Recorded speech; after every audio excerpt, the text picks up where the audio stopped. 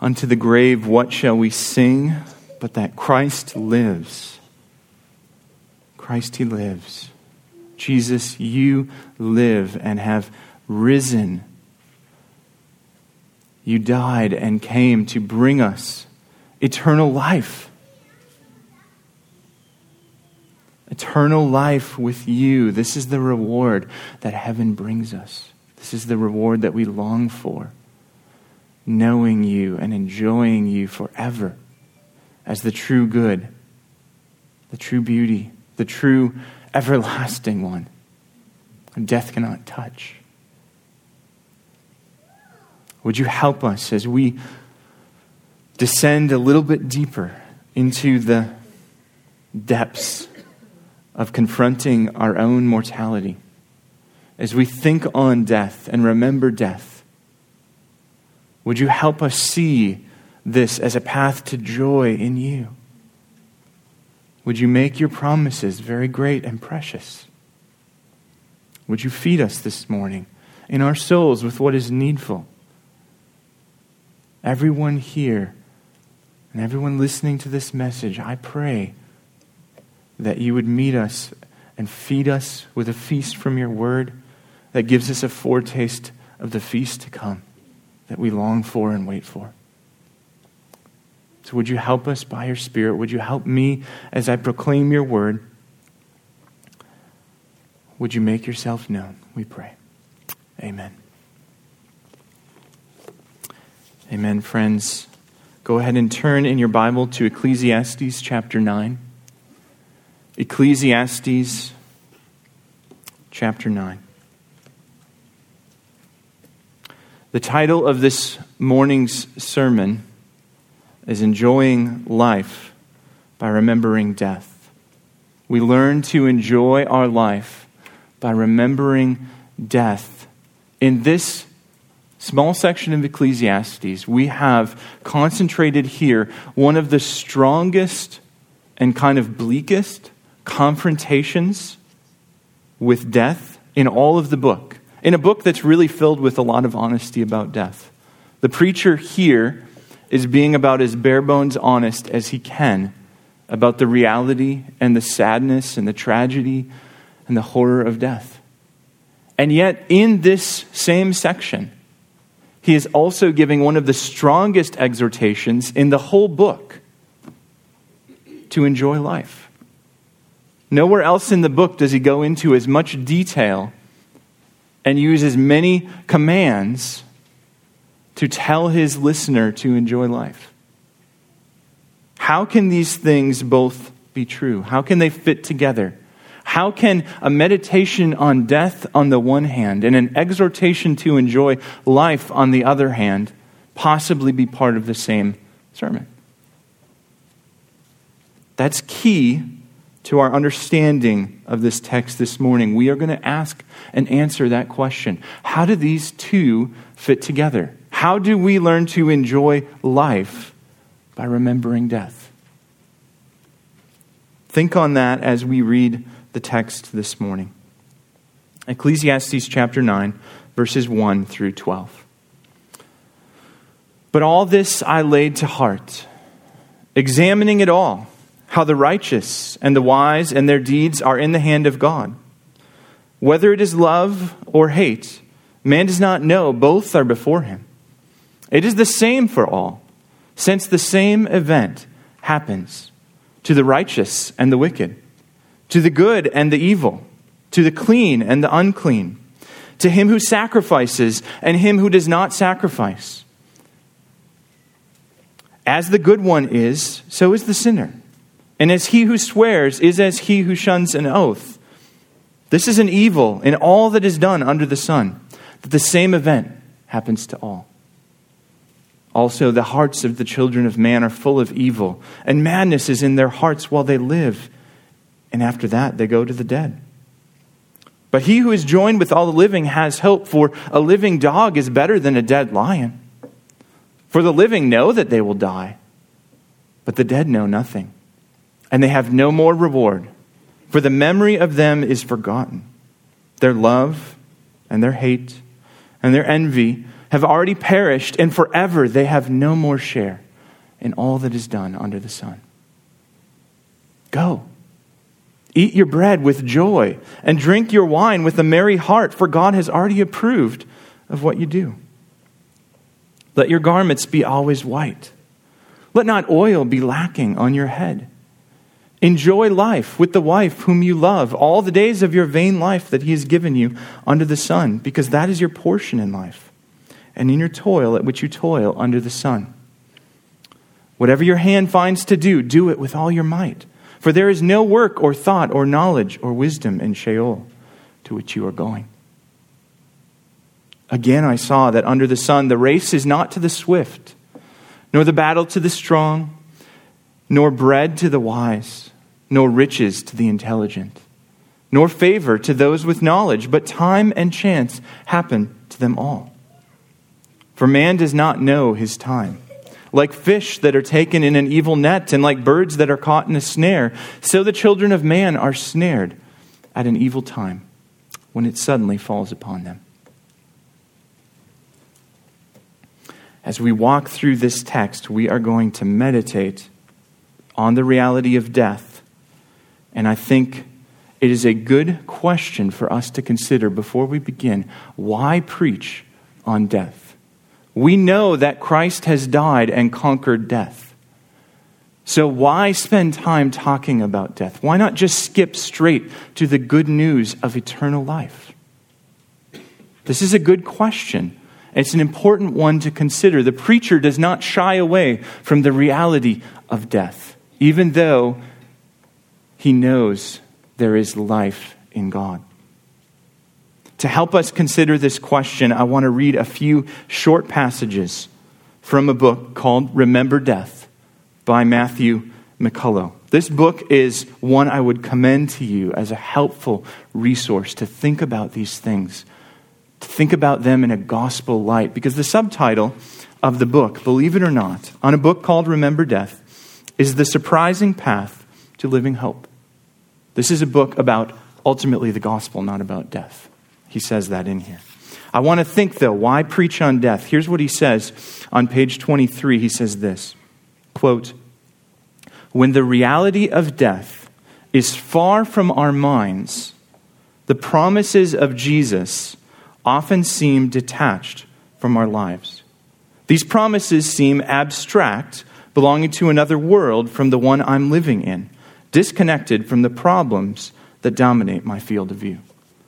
In other words, the promises of the gospel are so centered around the promise of the eternal life that overcomes death, that if death is not on your mind, hearing that you have eternal life won't do anything for you. It won't stir your soul. It won't cause you to long for it because you aren't really thinking about the fact that death is your biggest problem.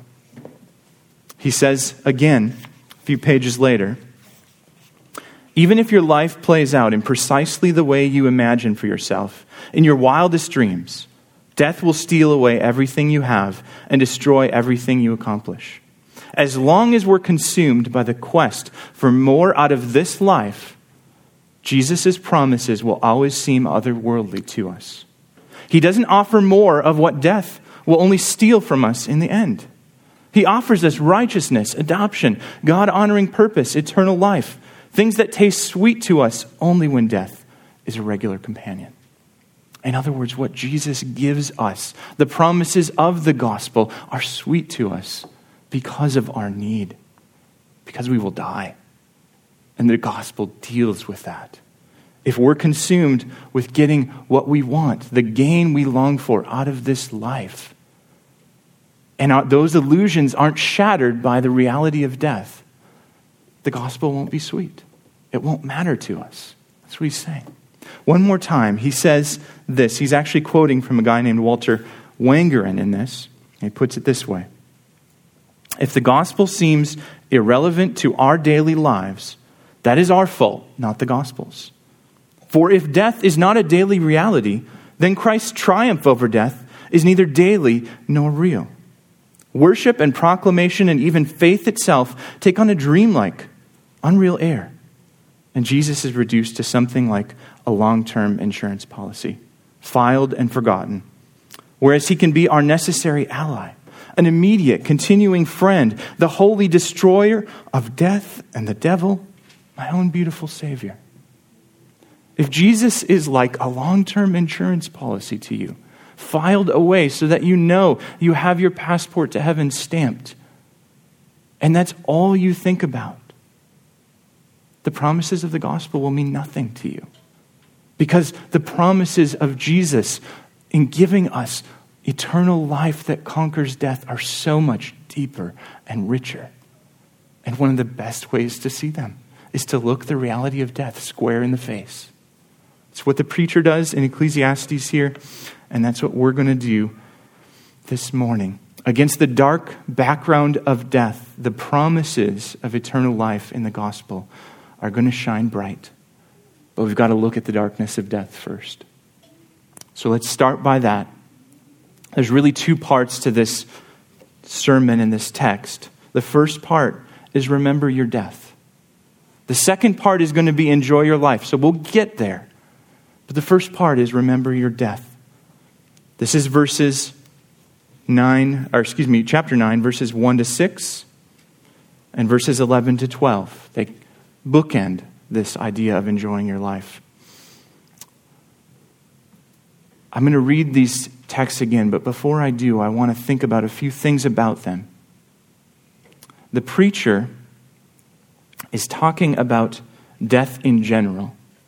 He's talking about the reality that all die. But I want us to think about death specific. Because death in general is something that we all know exists, but it kind of exists out there.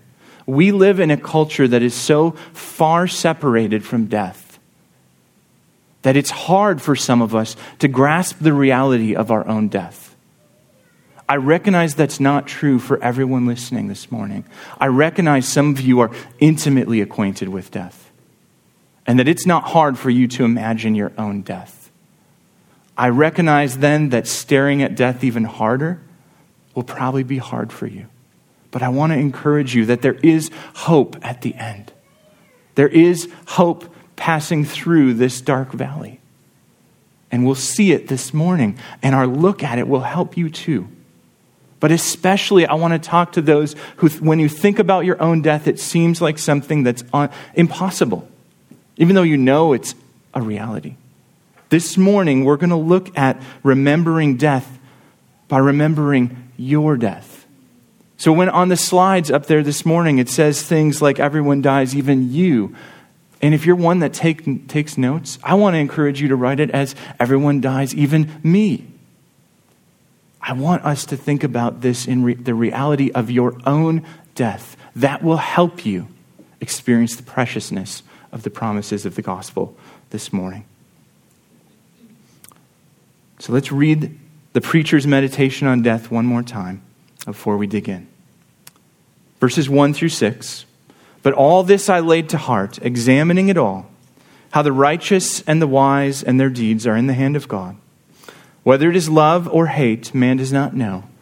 Both are before him. It is the same for all, since the same event happens to the righteous and the wicked, to the good and the evil, to the clean and the unclean, to him who sacrifices and him who does not sacrifice. As the good one is, so is the sinner, and he who swears is as he who shuns an oath. This is an evil in all that is done under the sun, that the same event happens to all. Also the hearts of the children of man are full of evil, and madness is in their hearts while they live. And after that they go to the dead. But he who is joined with all the living has hope. For a living dog is better than a dead lion. For the living know that they will die, but the dead know nothing, and they have no more reward. For the memory of them is forgotten. Their love and their hate and their envy have already perished, and forever they have no more share in all that is done under the sun. And then skipping ahead to verses 11 and 12. Again I saw that under the sun the race is not to the swift, nor the battle to the strong, nor bread to the wise, nor riches to the intelligent, nor favor to those with knowledge, but time and chance happen to them all. For man does not know his time, like fish that are taken in an evil net, and like birds that are caught in a snare. So the children of man are snared at an evil time, when it suddenly falls upon them. This morning, I want us to see 4 lessons from the preacher. 4 lessons about your death from the preacher this morning. Lesson number 1. Everyone dies, even you. Everyone dies, even you. That's his point when he says in verse 2 that the same event happens to both the righteous and the wicked, the good and the evil. He's comparing these categories and saying it doesn't matter if you're super righteous or super evil. You will still die. It doesn't matter if you make sacrifices in obedience to God or don't. You will still die. Death, in other words, is inevitable, certain. The same event happens whether you are rich or poor, whether you are good or evil, whether you are clean or unclean, whether you keep your promises or don't. That's what he's talking about when he talks about oaths. The same event happens, even to those, like he says in verse 1, who are in the hand of God. The same event happens. Everyone dies, even you. This means that God does not stop your death. If even everyone in the hand of God dies, God does not stop your death. The reality is you will die. What this tells us is that death is not an anomaly. Death is not something that's so bizarre and far out that it doesn't happen. Our culture thinks about death as an anomaly and trains us to think about death as something that doesn't happen to us. We are so far separated from the reality of death in this culture because of the time we live in and the medical advances we have. Think about it. Where do people usually die? They usually die in a hospital, surrounded by doctors, maybe with family if you're able to be there at the end. But you don't sit and hear them go through the death rattle, where their breathing becomes labored and you can tell they're coming to death. You don't have their body sit in repose in your upstairs bedroom while you wait for the funeral. You send it to a morgue, and the mortician cares for the body and dresses it up nicely and makes it look like it's maybe still got some life in it. We live in a culture where we are separated by death, and death is a rare occasion, it feels like to us. And so we think of death as an anomaly, as something that doesn't really happen. This was so different hundreds of years ago. Think about 1600s as the early colonies are being populated by colonists coming over from Europe. During that time, in the early 1600s, it was common for people to have an average of 9 children, and for at least 3 of them to die before they reached adulthood, which meant the norm for living in that time period was that if you got married and started having kids, you were going to bury some of your kids before they reached adulthood. The norm during that time was if you got married and started having kids, if you were the husband, the chances were your wife may not survive childbirth. And if you were a wife, the chances are you may not survive giving birth to your own children. The norm during that time period was that if you got a fever, you weren't worried about missing work or school or those kind of things. You were worried about dying. And you were worried about giving whatever you had to the rest of your family and killing them too. Death was a daily and constant companion. It was not an anomaly. It was definitely something that could happen to you. But we live in such a different time now. And praise God for medical advances. I am grateful that it is much less likely now that having children, you will have to bury some of your children than it was then. But it still happens, right? Death is still a reality. It's just more removed from our consciousness. We need to be reminded by the preacher that we die. Everyone dies, even you. This means that death is a great equalizer. It's not something that happens to someone else. It's something that happens to you, and this means that you are not too important to die. We think of ourselves as the main character in our story, right? We think of the world through our own mind, and we can't imagine the world without us. And yet the reality is death humbles us by teaching us that we're not too important to die. In fact, we will all die. This is the first lesson of the preacher. Everyone dies, even you. The second lesson of the preacher is that death is always unexpected, especially yours. Death is always unexpected, especially yours. Now you might think, well, wait, aren't tragic and unexpected deaths like the death of an infant unexpected? Or someone suddenly gets struck by a car and is killed? That's certainly unexpected. But I think the reality is when we look at the preacher's words in verses 11 and 12, and he compares the coming of time and chance, or the coming of your death, to being snared in an evil net like fish, or being caught in a trap like a bird. I think the reality is that for all of us, death comes unexpectedly. Even if you know you've got a terminal illness and your death is approaching, it's still unexpected. It's still, you don't know the hour when you're going to take your final breath. You don't know what is going to be your last meal. This terrifies us, right? This is why we have a trend in our culture of thinking about end of life in terms of euthanasia. Can I choose when I'm going to die so I don't have to face the unexpectedness of death? All death is unexpected. When we're young, we think of death as something abstract that happens to other people. But as we age, death becomes closer and closer and more real, doesn't it? We see an animal dead by the side of the road and we realize as a kid, things die. And then we have maybe a pet die.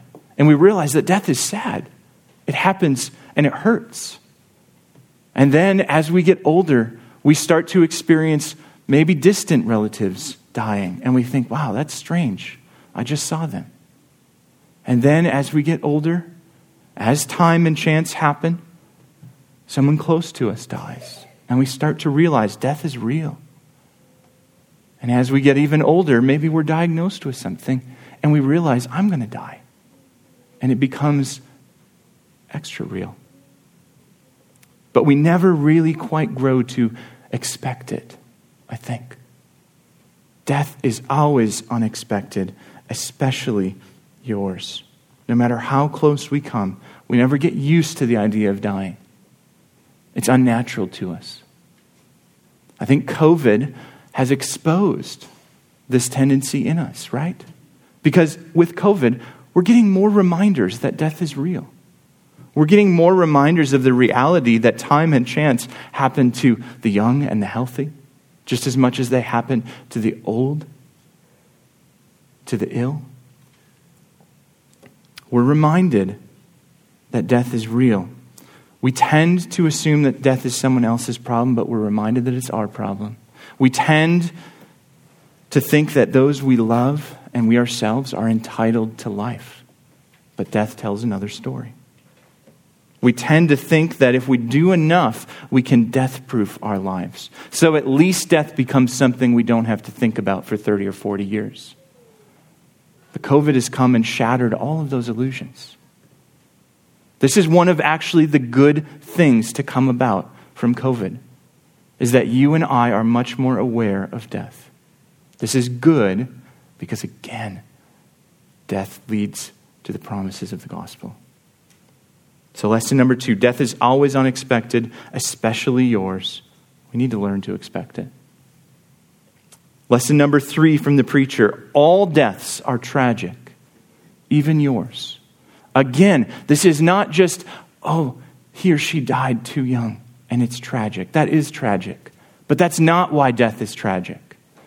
Death is always tragic because death is not natural. We live in a world and in a society that thinks of tragic death as someone dying before their time and thinks of an older person who's lived a long, full life eventually dying in their sleep as normal. Friends, that's not normal. Both are tragic. I say that because we were not created to die. Right? Death is a terrible miracle that shouldn't be able to happen to people who were created to live forever. This means that all death is tragic. I want to read something that Matthew McCullough says on page 68 about this, which I think is helpful for us. He says, there's a massive disconnect between what we feel about ourselves and what death implies about who we are. But for the Bible, this disconnect goes right to the heart of death's origin and purpose. Death is not the natural end to a merely biological life. Death is an intrusion into the perfect world of the Creator, designed by that same Creator to make a point. Death is a punishment for human pride. It exposes our foolish confidence in our freedom to be whoever we want to be. Death is a punishment for human pride. Death is tragic precisely because death is a punishment, a consequence of sin. Genesis 2, what did God say? He told Adam and Eve in Genesis 2, verse 15, the Lord God took the man and put him in the Garden of Eden to work and keep it. And the Lord commanded the man, saying, you may surely eat of every tree of the garden. Genesis 2:17, but of the tree of the knowledge of good and evil you shall not eat, for in the day that you eat of it, you shall surely die. God created a world without death, a world where Adam and Eve were meant to live forever, and it is a terrible miracle that they can now die. It's a miracle of consequence because of sin. Paul picks up that theme in Romans chapter 5. Romans chapter 5, verse 12, he says this, therefore, just as sin came into the world through one man, and death through sin, and so death spread to all men because all sinned. I realize that's a sentence fragment, but I want you to hear Paul's reasoning there. Just as sin came into the world through one man, Adam, and death through sin, and so death spread to all men because all sinned. In other words, death is a tragedy. All deaths are tragic, even yours, because death is a consequence of sin. That's the third lesson the preacher wants us to see. He says this way in chapter 9, verse 3. This is an evil in all that is done under the sun, that the same event happens to all. This evil that he sees under the sun, that this death happens to all. He's calling it an evil, not making a moral judgment on what God has done, but calling it an evil from our perspective, that it is tragic, that it is heartbreaking. Part of the tragedy of death is the preacher's point number 4. Lesson number 4 he wants to teach us, which is that death swallows everything, especially what you love. Death swallows everything, especially what you love. Look at verse 5, the second half of verse 5. After he talks about what the living know, he says, the dead know nothing. They have no more reward. Their reward has been swallowed by death. For the memory of them is forgotten. Death destroys every memory of you. 100 years from now, it is unlikely anyone will know your name. 200 years from now, 300 years from now, it's unlikely anyone will know that you lived. Every memory of you will be gone because death takes it all. The preacher continues in verse 6. He says, their love and their hate and their envy have already perished. Everything they loved on this earth is gone. Everything you love on this earth will be taken from you by death.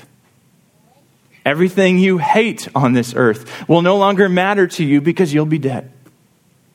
Everything you wish you could have that you think, maybe if I just had this, my soul would be satisfied, will not matter at the hour of your death. That's what the preacher is saying. Their love, their hate, their envy, they've already perished. and forever they have no more share in all that is done under the sun. One of the horrible things about death is that there's no going back. There's no do-overs. It is all swallowed by death. I want to read how McCullough puts it because, again, I think it's so helpful for us to drive this point home deep into our hearts so that the gospel can shine bright.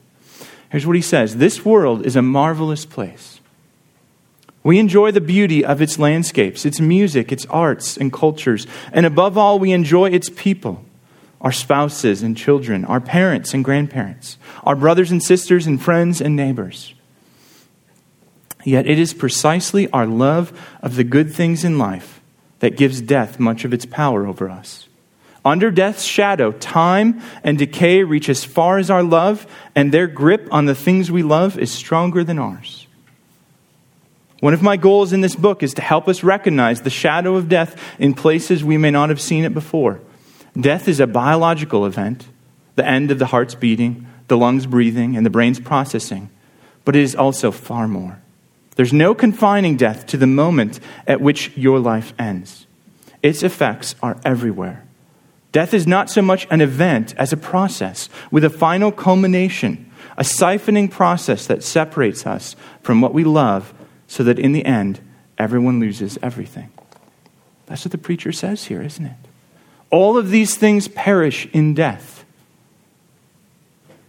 Death swallows everything we love. The reality, friends, that we must realize is that death casts a shadow over your whole life. When the preacher says in verse 3 that the hearts of the children of man are full of evil and madness is in their hearts while they live, and after that they go to the dead, he's not talking about their moral state. He's not saying here, as he has other places, that their hearts are devoted to evil. He's talking about evil in the same way he talked about a man's trouble lying heavily on him.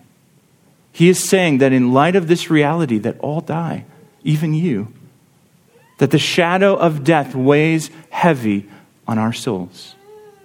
Day in and day out, friends, the reality is that we live every day in the valley of the shadow of death. This is what the preacher wants us to know. This is what we need to know. The question, though, is how do we live here? This is the reality that we live under. How do we live in that reality? Our world tries some options, don't they? If I'm going to die for certain, then I'm going to live hedonistically in this life, wringing every ounce of joy I can from it, in defiance of death. It might sound like a good idea for a while, and it might even work for a little bit while you live, but that will not offer you solace and comfort in the hour of your death. Because everything you put your hope in will eventually be taken from you. Some of us might be tempted to try the Stoic approach and say, well, if I'm going to lose everything, then I'm never going to get attached to anything. If I never love anything, then I will never hurt when it's taken away. Then you're going to live an empty life and still die. It's not actually going to help. It's not going to do anything to solve this problem that you cannot avoid. For most of us, death is winning, but it won't win for long. I heard that. Life is coming. For most of us, how we respond to death is by just denying it. By letting it sit in the back of our minds, bugging us a little bit, but pushing it out enough to go on with life. We feel like we don't have any other choice. And when we come to a text like this that confronts us with the reality, we shy away from it. We don't want to look. But friends, the gospel offers a better alternative. The preacher hints at it in verses 4 and 5. Look what he says in verse 4. In the midst of this meditation on death, he says this, "But he who is joined with all the living has hope. For a living dog is better than a dead lion." What is the hope, you might say? What is the hope that all the living have? Here's what he says in verse 5. He says, "For the living know that they will die. What is the hope that you have? It's the fact that you know you will die. Now, why is that hope? How does that work? How does knowing you will die bring any kind of hope? Knowing that we will die, death awareness causes us to confront the true problem of life. And confronting that true problem head on, our only option is to look for a solution. Right? Our only option is to look for something that will conquer death. Our only option is to long for something that will conquer death. And that leads us to the resurrection and the life.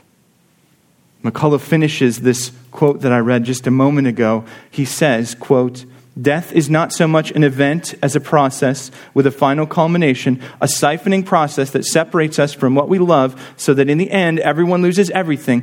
But when we recognize this truth, when we acknowledge it and don't shrink back from it, we join the path to deeper, fuller joy in the promise of a deathless world, where what we love won't ever pass away, a world promised to us by the one who is the resurrection and the life." When we look at this reality in the face, we start longing for and looking for the promise of a deathless world, the promise of the resurrection and the life. Our death awareness does that for us. That's where we're going to go next. That's what we're going to look at now as we look at the preacher's commands to enjoy life. He says in verse 7, in the face of death, "Go, eat your bread with joy, and drink your wine with a merry heart, for God has already approved of what you do. Let your garments be always white. Let not oil be lacking on your head. Enjoy life with the wife whom you love all the days of your vain life that He has given you under the sun.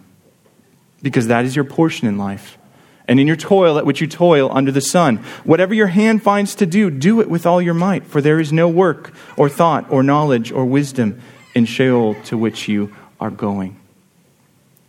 The preacher is making commands, giving imperatives here. And we can categorize them in three kind of broad groups. When he says in verse 7, "Go and eat your bread with joy and drink your wine with a merry heart," I call that feasting. Go, feast, he says. How does that make sense? Then, in verse 8, he talks about garments always being white and oil not lacking on your head. I think that's tied in with feasting as well. This idea that you're not going to sit in sackcloth and ashes, not taking care of yourself, because the reality is you will die. But instead, you're going to go and enjoy the feast. In verse 9, he says, "Enjoy life with the wife whom you love." I think he would broaden that exhortation to say, enjoy life with the children that you love. Enjoy life with the parents that you love, and the brothers and sisters, and the friends and the neighbors. A category we might call fellowship. Go, feast in the face of death. Go, fellowship in the face of death. And then he ends in verse 10, "Whatever your hands find to do, do it with all your might." Go work in the face of death. Just because you will die and your death is certain doesn't mean you don't go and do your work on Monday. Instead, we strive to have fruitful work. These categories of fellowship and feasting and fruitful work are categories that the preacher gives us that give us hints at what the thread of the promise we need is. See, these are tied to a greater promise running throughout all of Scripture that meets us and overcomes death. The hint that where these are tied to is the whole of Scripture is actually in verse 7. When the preacher says, "Go and eat your bread with joy and drink your wine with a merry heart, for God has already approved what you do," we need to ask ourselves, where has God approved of feasting? Where has God approved of eating and drinking? The first place that God approves of that is all the way back in Genesis. So let's tug on this thread a little bit and see what the preacher wants us to see about the promise that overcomes death. In Genesis chapter 1, verse 27, God created man in his own image. In the image of God, he created them. Male and female, he created them. Together, male and female, they had fellowship. And then what did God tell them to do? God blessed them, and God said to them, "Be fruitful and multiply and fill the earth and subdue it and have dominion over the fish of the sea and over the birds of the heavens and over every living thing that moves on the earth." What did he tell them to do? He told them to go and have fruitful work. And then what did he give them? Verse 29, "Behold, I have given you every plant yielding seed that is on the face of all the earth, and every tree with seed in its fruit. You shall have them for food. And to every beast of the earth, and to every bird of the heavens, and to everything that creeps on the earth, everything that has the breath of life, I have given every green plant for food." And it was so, and God saw everything that he had made, and behold, it was very good.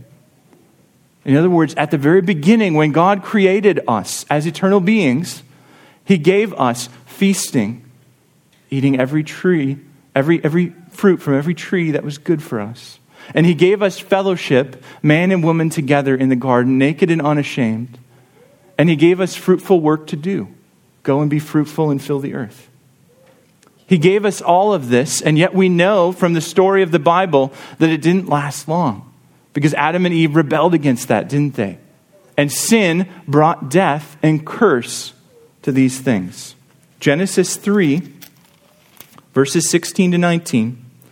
To the woman he said, "I will surely multiply your pain in childbearing.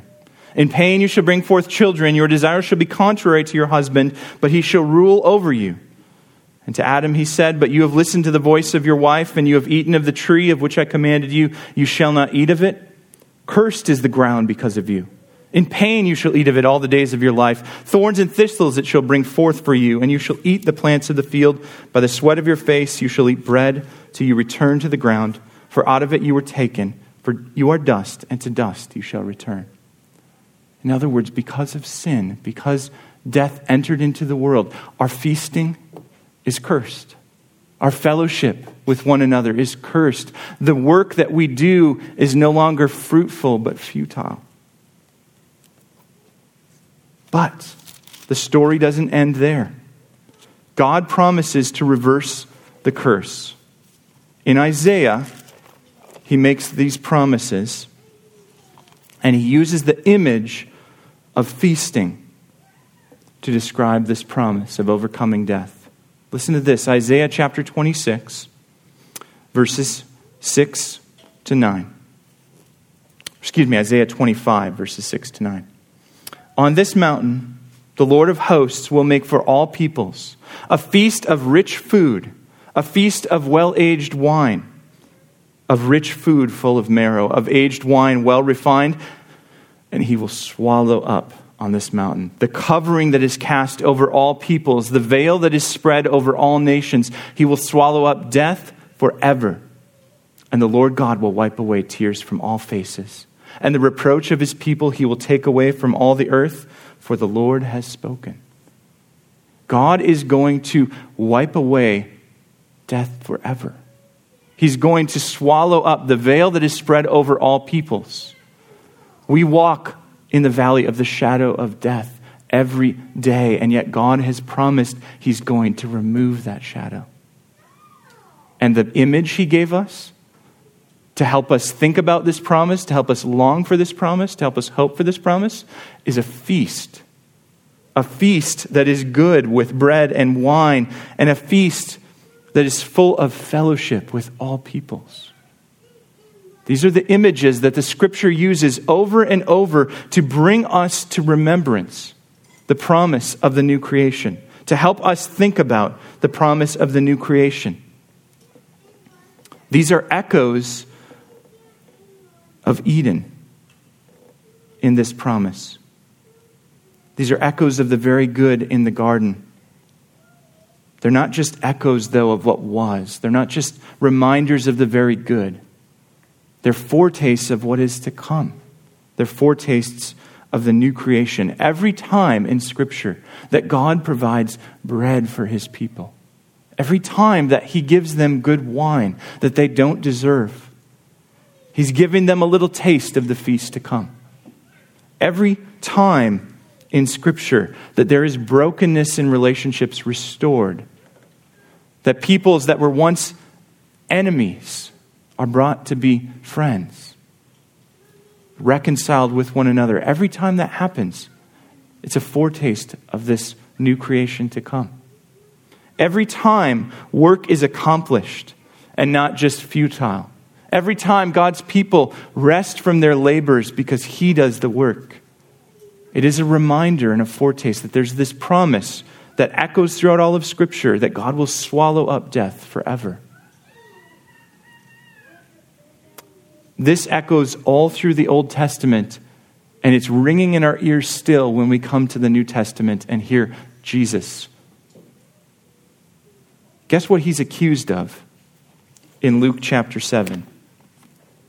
Luke chapter 7, verse 33 and 34 says, "For John the Baptist has come, eating no bread and drinking no wine, and you say he has a demon. But the Son of Man has come, eating and drinking, and you say, look at him, a glutton and a drunkard, a friend of tax collectors and sinners." What did Jesus come and do? He feasted with tax collectors and sinners. He fellowshiped with them, the outcast and broken of society who had no hope. He accomplished His work among them, and it was fruitful. Jesus Himself is grabbing on to this promise that one day death will be swallowed up, and He's doing it. He comes and He says to the people, "I am the bread of life. All who come to me will never hunger. All who come to me will never thirst. I give eternal life." He makes this promise that He overcomes death, and then He does it. He does it. By Himself, walking through the shadow of death and letting it pass fully over Him and submitting to death on the cross. And then by the Spirit being raised up to new life, He brings us this promise of resurrection, that death has been defeated. We read about that in 1 Corinthians 15, right? When Paul writes to the Corinthians and says Jesus is raised from the dead and this is our hope. One day He will return and we will be changed. And then will come to pass the saying, "Death, where is your victory? Death, where is your sting?" Because it's been swallowed up by Christ. He brings us this promise. And He brings us the expectation of an ultimate feast to come. See, this theme of feasting in fellowship with one another doesn't just end with Jesus' fellowship with His disciples. It's carried all the way into the book of Revelation, the very end of our Bibles. Revelation chapter 19, verses 6 through 9. "Then I heard what seemed to be the voice of a great multitude, like the roar of many waters and like the sound of mighty peals of thunder, crying out, 'Hallelujah! For the Lord our God, the Almighty reigns. Let us rejoice and exult and give Him the glory, for the marriage supper of the Lamb has come. And His bride has made herself ready. It was granted her to clothe herself with fine linen, bright and pure, for the fine linen is the righteous deeds of the saints.' And the angel said to me, 'Write this, blessed are those who are invited to the marriage supper of the Lamb.'"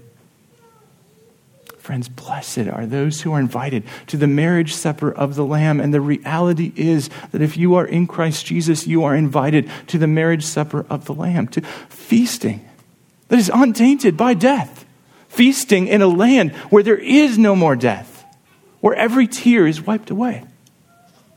Sadness is no more because our God has made a new creation and we are with Him, and nothing can take that away. This is the promise that feasting and fellowship and fruitful work all through the Scriptures point to. Every time in the Scriptures we read about feasting, and every time we ourselves feast, we feast as appetizers for this meal to come. This marriage supper of the Lamb that we're waiting for. It's meant to whet our appetite. Every time we fellowship, enjoy the beauty of imperfect but still glorious fellowship on this earth. It's a faint reflection of the one-day fellowship that we will have around the table at the marriage supper of the Lamb, with people from every tribe and tongue and nation, with those who we struggle to get along with in this life, but who are united together with us in Christ. Every time we do that, it's a dim reflection of what's to come. Every time, friends, that we accomplish something on this earth, every time we make progress a little bit in our work, it's a small preview that one day there will be no more need for us to work this way because Christ has done it all. One day the work of the new creation will be fully consummated and we will enjoy it forever, and death cannot take it away. This is why the preacher calls us to enjoy these things. To enjoy, he says, eat your bread with joy and drink your wine with a merry heart. This is why the preacher calls us to enjoy life with the wife whom we love. This is why the preacher calls us to still do work. Because these echoes of the good of Eden and these foretastes of the new creation are not ends in themselves, but they're merely things to whet our appetite. Every good you have that you are afraid of losing is nothing compared to what you gain in Christ. And so you can enjoy good, even though you know you'll lose it. God's people have done this for years, centuries, millennia. This is what God's people did in the Old Testament. They still enjoyed the good that he gave. They still feasted, didn't they? They still fellowshiped with one another, even though knowing these relationships would eventually end with death. They still did work in commandment to the Lord, and they still rested on the Sabbath. This is what the early church did, even after the resurrection, right? They broke bread together, devoting themselves to the apostles' teaching, and they prayed together. They gathered, they fellowshiped, they feasted, they did work. This is even what Jesus himself did in the face of death. He came, if anyone knew he was going to die, that his death was certain, that his death was tragic, that his death was unexpected, it was Jesus, right? He knew, and yet what did he do? He feasted, he fellowshiped, he worked, he enjoyed life. Because he knew that these things are all a foretaste of the glory to come. Friends, you and I can do that too. I want to encourage you to do that, as the preacher does. Go and enjoy life, knowing you will die, and knowing that you don't have to cling to what this life has, because you have something better. How do we do this? I want to end briefly with a reflection on Psalm 23. This is where it hit me the most powerfully this week while I was preparing this sermon. If you've got a Bible with, turn to Psalm 23 for a minute. I think it's worth it. Psalm 23. If you think about this psalm like I do, or did prior to this week, which I think is common, then you tend to think of this as the place we turn in crises, right? When I walk through the valley of the shadow of death, I will fear no evil. So when I walk through that valley, I'm going to turn to Psalm 23 and I'm going to reflect on it. And it's going to bring me comfort. And that's true and good. But here's the reality that we must remember. All of us, every day, walk through the valley of the shadow of death. All of us, every day. It's not just for times of crisis, friends. It's every day. And that means that the promises in Psalm 23 are for every day. Listen to this. Every day, the Lord is my shepherd, I shall not want. Every day, he makes me lie down in green pastures. Every day, he leads me beside still waters. Every day, he restores my soul. Every day, he leads me in paths of righteousness for his name's sake. Every day, even though I walk through the valley of the shadow of death, I will fear no evil. For every day, you are with me. Your rod and your staff, they comfort me. Every day, you prepare a table before me in the presence of my enemies. Notice, every day we can feast. Every day you prepare a table before me in the presence of my enemies. Every day you anoint my head with oil and my cup overflows. Every day I am sure goodness and mercy shall follow me all the days of my life, and I shall dwell in the house of the Lord forever. Every day, friends. Death cannot take that away. Let's pray.